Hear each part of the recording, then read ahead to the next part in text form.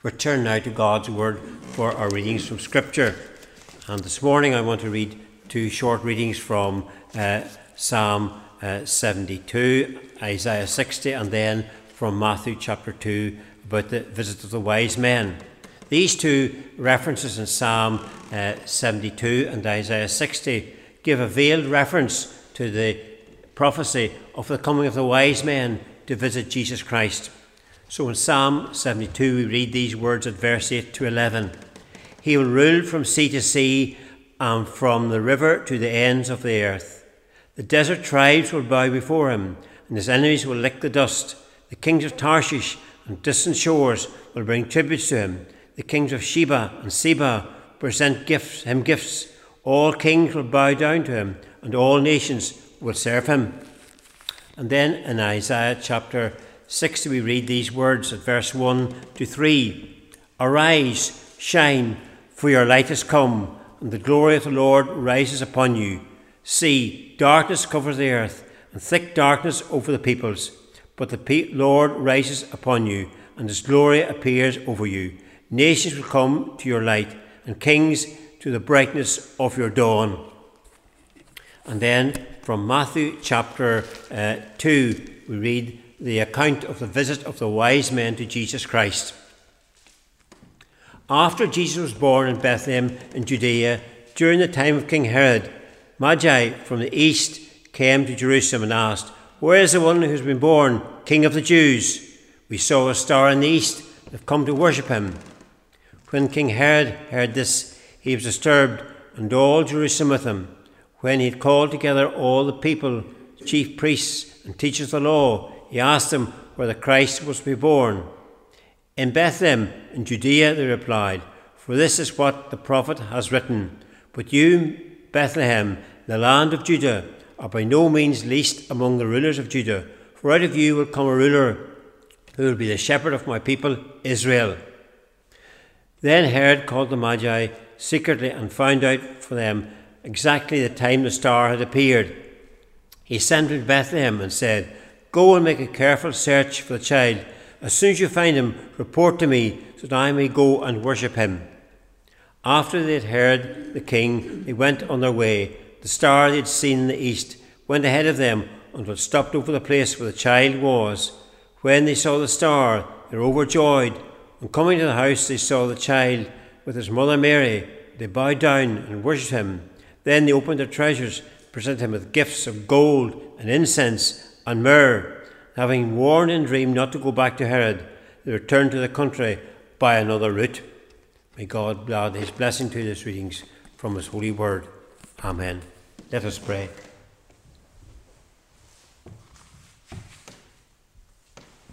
Heavenly Father, we pray this day as we read your holy and eternal word and study it, open our eyes to behold wondrous things from your word for Christ's sake. Amen.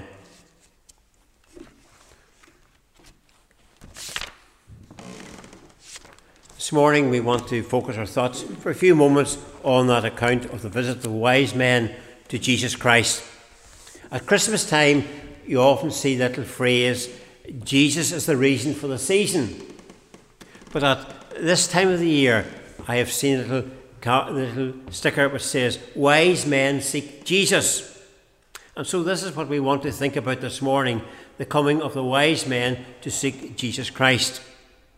Matthew's purpose in writing this gospel was to convince the Jews who Jesus Christ was. So often he uses the words, "it is written" or "it has been fulfilled." Throughout the whole of his gospel, that comes into vogue and into play. Matthew was very much at pains to point out that all the references from the Old Testament prophecies he uses in his gospel were to point to who Jesus Christ was. And not only that Jesus Christ was to come for the Jews, but he was to come for the Gentiles as well. Hence why he puts this account of a visit of the wise men in his gospel and very early on in the gospel. So it's important to remember that God had a plan and purpose for the salvation of all the world. A promise he had made way back in the time of Abraham. All peoples on earth will be blessed through you.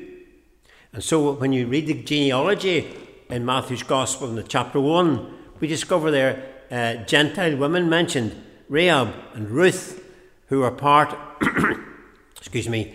of the ancestry of Jesus Christ, and they were Gentile women.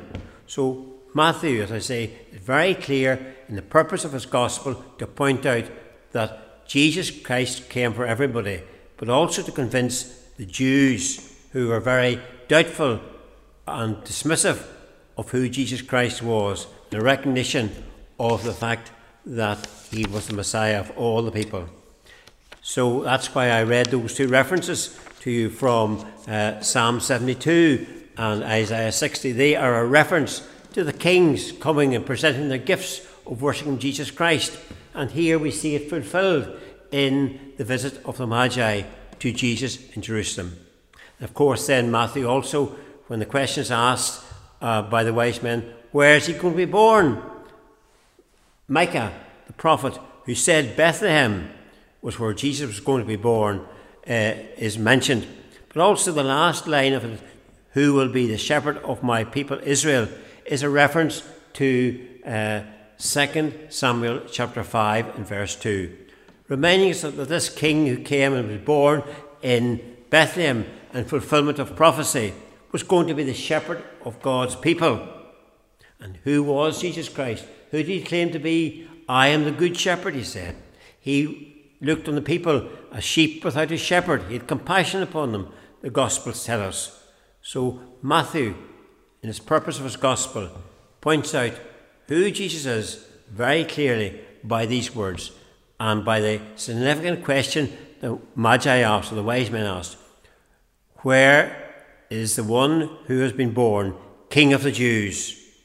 These wise men, who were astrologers, who came from what we would call modern-day Iran, who studied the stars, who studied all the writings of those times, and maybe, no doubt, studied the Old Testament books as well. But they came to realise this great bright star which is in the heavens, in the skies, was something significant, something special, something so unique and new, that they came to a realisation that some great event had happened. They put all things together, as it were, and came to a realisation some special king was born. Hence why they came from the east of Jerusalem and asked this question, where's the one who's been born, King of the Jews? You see, God the Creator could use the creation as well in this very unique event, this very special star which shone in the skies. Because you know, with God, nothing is impossible. All things are possible with God. And so he used events of creation to speak of an important event which had taken place. And these wise men, they came and they presented three important gifts: gold, frankincense and myrrh. Recognition that this was someone very special, that only the very best could be given to this king of the Jews. That's why they gave him gold. A king in those days was seen as almost being like God, a very divine being. So in recognition, they brought this gift. This was a king, the King of the Jews, the Son of God. And of course, we know him to be the King of Kings and Lord of Lords. It would only be later that Peter would recognise who Jesus was and say, "You are the Christ of God," or the Messiah. When Jesus Christ died, over his head, the words in various languages said, "The King of the Jews." Pilate asked him, "Are you a king?" And the crowds, in rejecting Jesus, said they did not want Jesus as their king. So yes, Jesus was a king, and those who rejected him, in a sense, at the end of his life, recognised who he was. So the wise men, Gentiles, were the first and very important people to recognise Jesus as a king, and so give accordingly a gift. Frankincense, used by the priests as incense in sacrifices offered in the temple, was pointing to the very priestly role or sacrificial role of Jesus Christ. He wasn't going to come as any ordinary priest and offer sacrifices of incense in the temple. He was going to offer his own body as a perfect, complete sacrifice, pleasing to God. Hebrews 7:27 says, he sacrificed for their sins once for all when he offered himself. So these wise men presenting this gift of frankincense were going to recognize, prophetically perhaps, that Jesus Christ was his perfect offering of his own body as a sacrifice in presenting this gift. But of course we know that Jesus Christ continues to intercede, the scripture says, for us in heaven. He comes to bring our prayers before the throne of grace, before God our Heavenly Father. Every time we pray, bring our needs to God our Father, we go through Jesus Christ. That's why we say at the end of our prayers, in Jesus' name we pray. So, gift of frankincense is recognizing Jesus' mediating role, his priestly role, his sacrificial role on our behalf.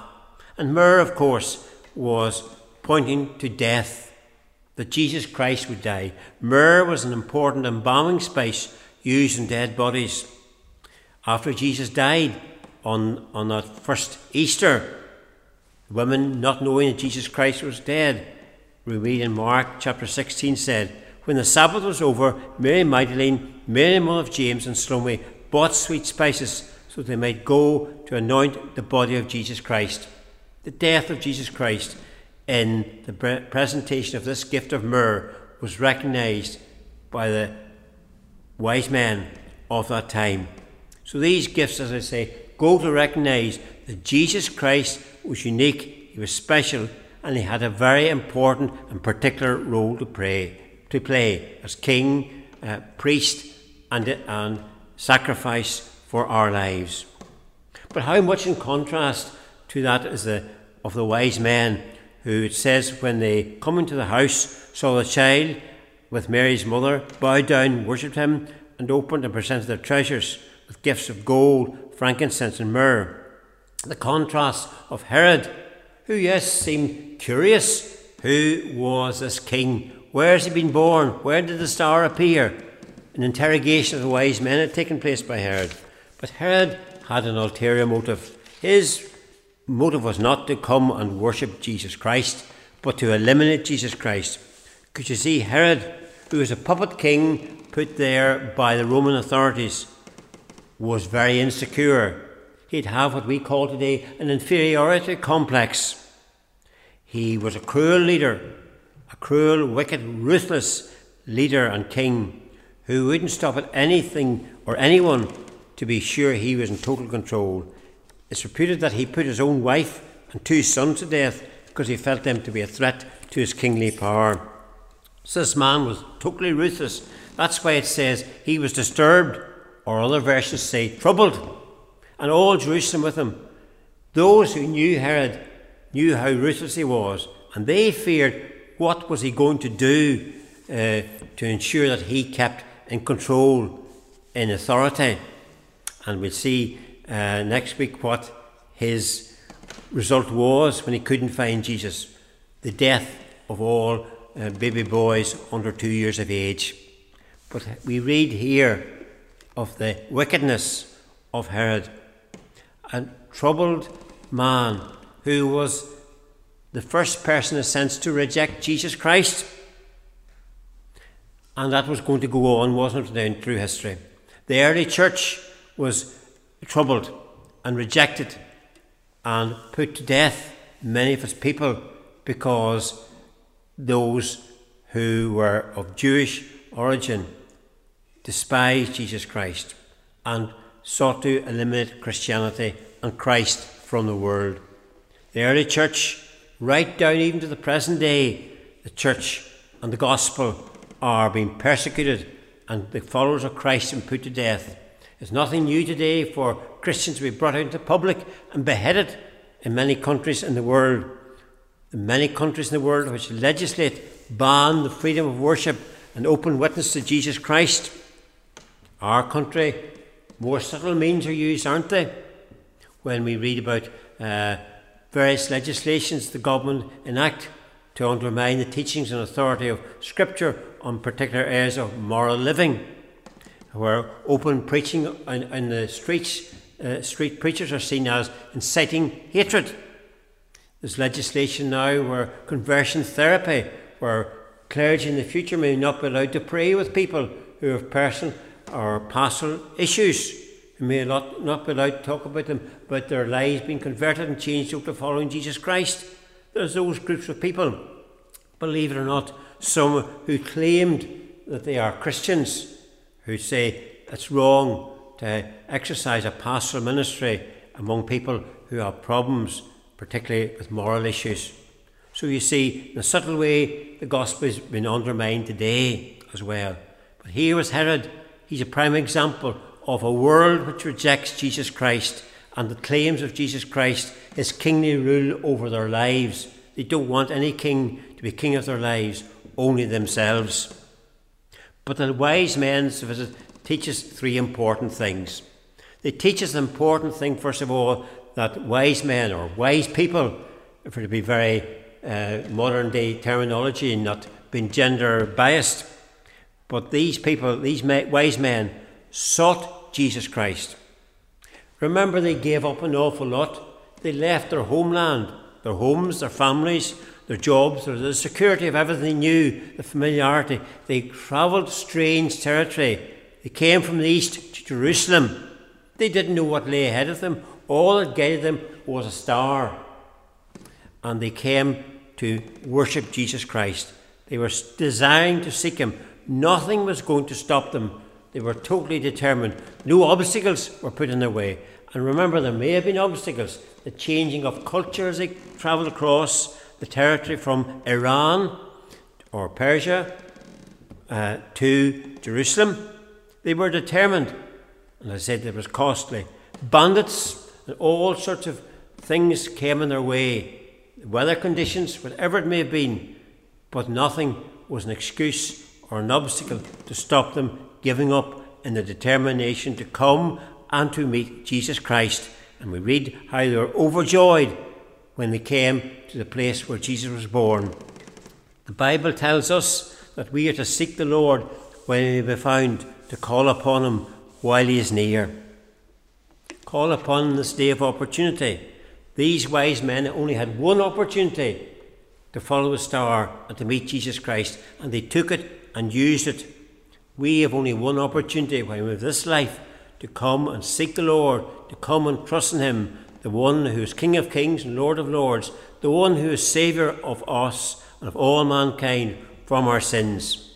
We should never allow any obstacle, no one or anything, to come in the way of us giving total commitment of our lives and our faith and trust in Jesus Christ.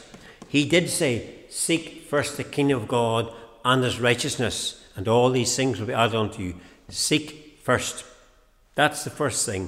The psalmist is very clear about us seeking the Lord and following him, of spending time in God's presence. One thing I ask of the Lord, this is what I would seek, that I may dwell in the house of the Lord all the days of my life, to gaze upon the beauty of the Lord, to seek him in his temple. My heart says of you, seek his face. Your face, Lord, will I seek. Importance, like the wise men, we seek Jesus Christ. He's not lost, he's there. He's there waiting for us to come to him and to trust in him and to give our lives to him and present our gifts as those wise men did. But the wise men worshipped Jesus Christ. It says that they bowed down and worshipped him. They gave Jesus Christ his worship. They recognised who he was. They saw him as that special person, the King of the Jews. They put together what the Jewish people couldn't put together, that this was the shepherd of the people of Israel. This was the ruler of God's people. The one born in Bethlehem was a special person, this King of the Jews. And so they worshipped him. They gave him his worship. Now, sometimes, unfortunately, we confine worship to what we're doing here in church today. But worship is worship. Giving Jesus Christ his worship in all of our lives, every part of our lives. What happens the other days of the week, the other hours of each day? outside the confines of this church, these church doors, that Jesus Christ is given the central place in our lives. In all we do, our thoughts, our words, our deeds, we honour him. Unfortunately, sadly, we all fail to not give Jesus Christ his worship all the days of our lives, every day of our lives. Remember, Jesus Christ goes with us. We can't see him. He knows and hears everything, our thoughts, words and deeds, as the hymn says. Our daily living should be honouring and glorifying to Jesus Christ. Our conversations with other people, our manner of behaviour should be honouring to Jesus Christ. These men were humble. They humbled themselves. That should be the attitude of our lives. Humility, recognition of who we are. We are sinners saved by God's grace. That's who we are. And therefore, we need to give him his worship, recognising who he is. Jock Anderson, many years ago, wrote a book, Worship the Lord. And this is what he said. For many Christians, worship has to do with moving of the mouth and lips, but not with doing other things. With Sunday, but not Monday to Saturday. Living worship of which Jesus speaks flows from a relationship with a loving Heavenly Father. To worship him as he really means, worship him with all we are, all we have, all we do. Our worship needs to be living. Our living needs to be worship. If our churches or our personal lives are to be seen to be authentic, then this central diamond must be present, the worship of the living God. In other words, our worship must be genuine with our lips and with our lives, in spirit and in truth, giving the best that we can give. They opened their treasures. A treasure is something very special, very valuable, very important. These men, I'm sure, yes, had made a costly journey, but they'd also maybe given all they had to buy these gifts of gold, frankincense and myrrh to give to this special king. They'd give the very best they had to him. And Jesus only calls to what we can give, the treasure of our lives. Cost is the most important thing we can do, is give our lives to Jesus Christ as Lord and Saviour of them. At Christmas time, sometimes we sing a hymn in the bleak midwinter. And that familiar verse at the end says, "What can I give him, poor as I am? If I were a shepherd, I would bring a lamb. If I were a wise man, I would do my part. Yet what can I give him? Give him my heart." That's what the true worship of Jesus Christ and God looks for in our lives. The worship of our lives, the giving of our lives. Romans chapter 12 says to present our bodies as a living sacrifice, holy and acceptable unto God, which is our reasonable worship. That's the very basic God asks for us, is to give our lives, to love him with all our heart, mind, soul and strength. That's what true worship of God is. So these wise men worshipped Jesus Christ, gave him his worship, and they did so humbly. Then lastly, the wise men obeyed Jesus Christ. They followed that star. The star was the guiding principle to bring them from the east to Jerusalem and then to Bethlehem, to that manger where Jesus Christ was laid. A star, they obeyed it. What do we obey? Well, simply God's word is left for us today to obey. God shows us through the written word how we may live lives that please him, how we may live lives of faith and trust in Jesus Christ. And surely in these days, these very dark and difficult days, these days which are uncertainty, and 2021, so far, the few days unfolded, doesn't look really much more certain than 2020 was, does it? We still have the virus. It's behaving in a new way, constantly changing of rules and regulations. We don't know what's happening from day to day, and the authorities, medically and politically, making continuous changes of rules and regulations. We don't know when it's going to end. Yes, we're hopeful that the vaccine for the virus may be a means towards bringing it to an end. But who knows? Only, not being flippant, only God knows. Only he can be trusted in. Only he can be looked to for the days which lie ahead. And that's the lesson of the wise men. They looked to Jesus. They looked to the star to guide them. And we need to look to Jesus Christ. We need to look to the Word of God. We need to put a greater dependence upon prayer and trust in Him, and obedience and faith and trust in Christ and in the Word of God for the days which lie ahead. That's how we know what God's will is for our lives. It's not just with our lips saying, Lord, Lord, but it's living out our lives and doing God's will. Not everyone who says, Lord, Lord, Jesus said, but he who does the will of my Father in heaven. So Jesus Christ calls for obedient disciples today. Discipleship is costly. Bonhoeffer said, when Jesus calls us, he bids us come and die. It doesn't mean physical death, but dying to ourselves. Jesus said the true disciple was one who denied themselves, took up the cross and followed Jesus Christ daily. The qualification of discipleship is total commitment to Jesus Christ, obedience to Him and His word. The cross cancels out self and allows Christ to be King of our lives. So the question, I suppose, at the end of the day is, who is the King of our lives? Who is the King of people's lives in the world today? Certainly, for many people, other things is King of their lives. Apart from self, greed, and secularism, social life, and a good life, the pleasures, money. We could go on, the list is endless that people make king of their lives. So basically, it's I is king of my life. I want to be king. And the things I do is to please me and give me happiness and pleasure and contentment. The gifts I want to use are for my own end, my own being, my own glory. But Jesus Christ and this account of the wise men here tells a totally different story. It's a coming humbly, acknowledging who Jesus Christ is, as these wise men did. They recognise Him as the King of the Jews, as someone special. As I said, by the gifts they gave, they recognise His unique, special and important role. And so this world today needs the King of Kings and Lord of Lords, because after all, this King of Kings and Lord of Lords is coming back again.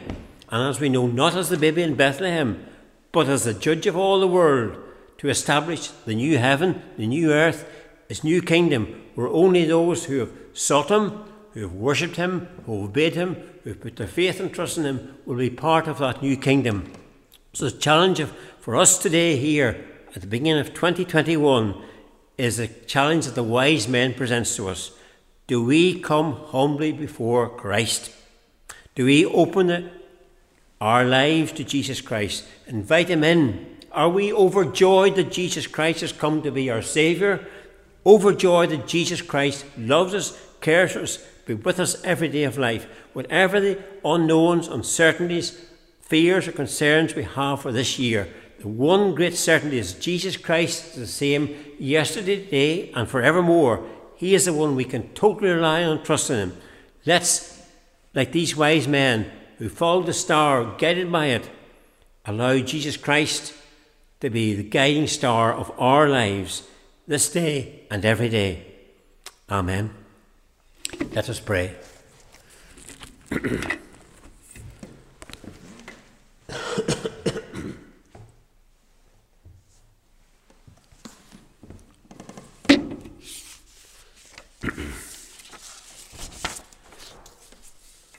Lord God, remember how you led the wise men to Bethlehem by the light of a star. Guide us as we travel through life. Guide us by faith in Christ to the heavenly city where the throne of God and the Lamb is, where there will be no more night.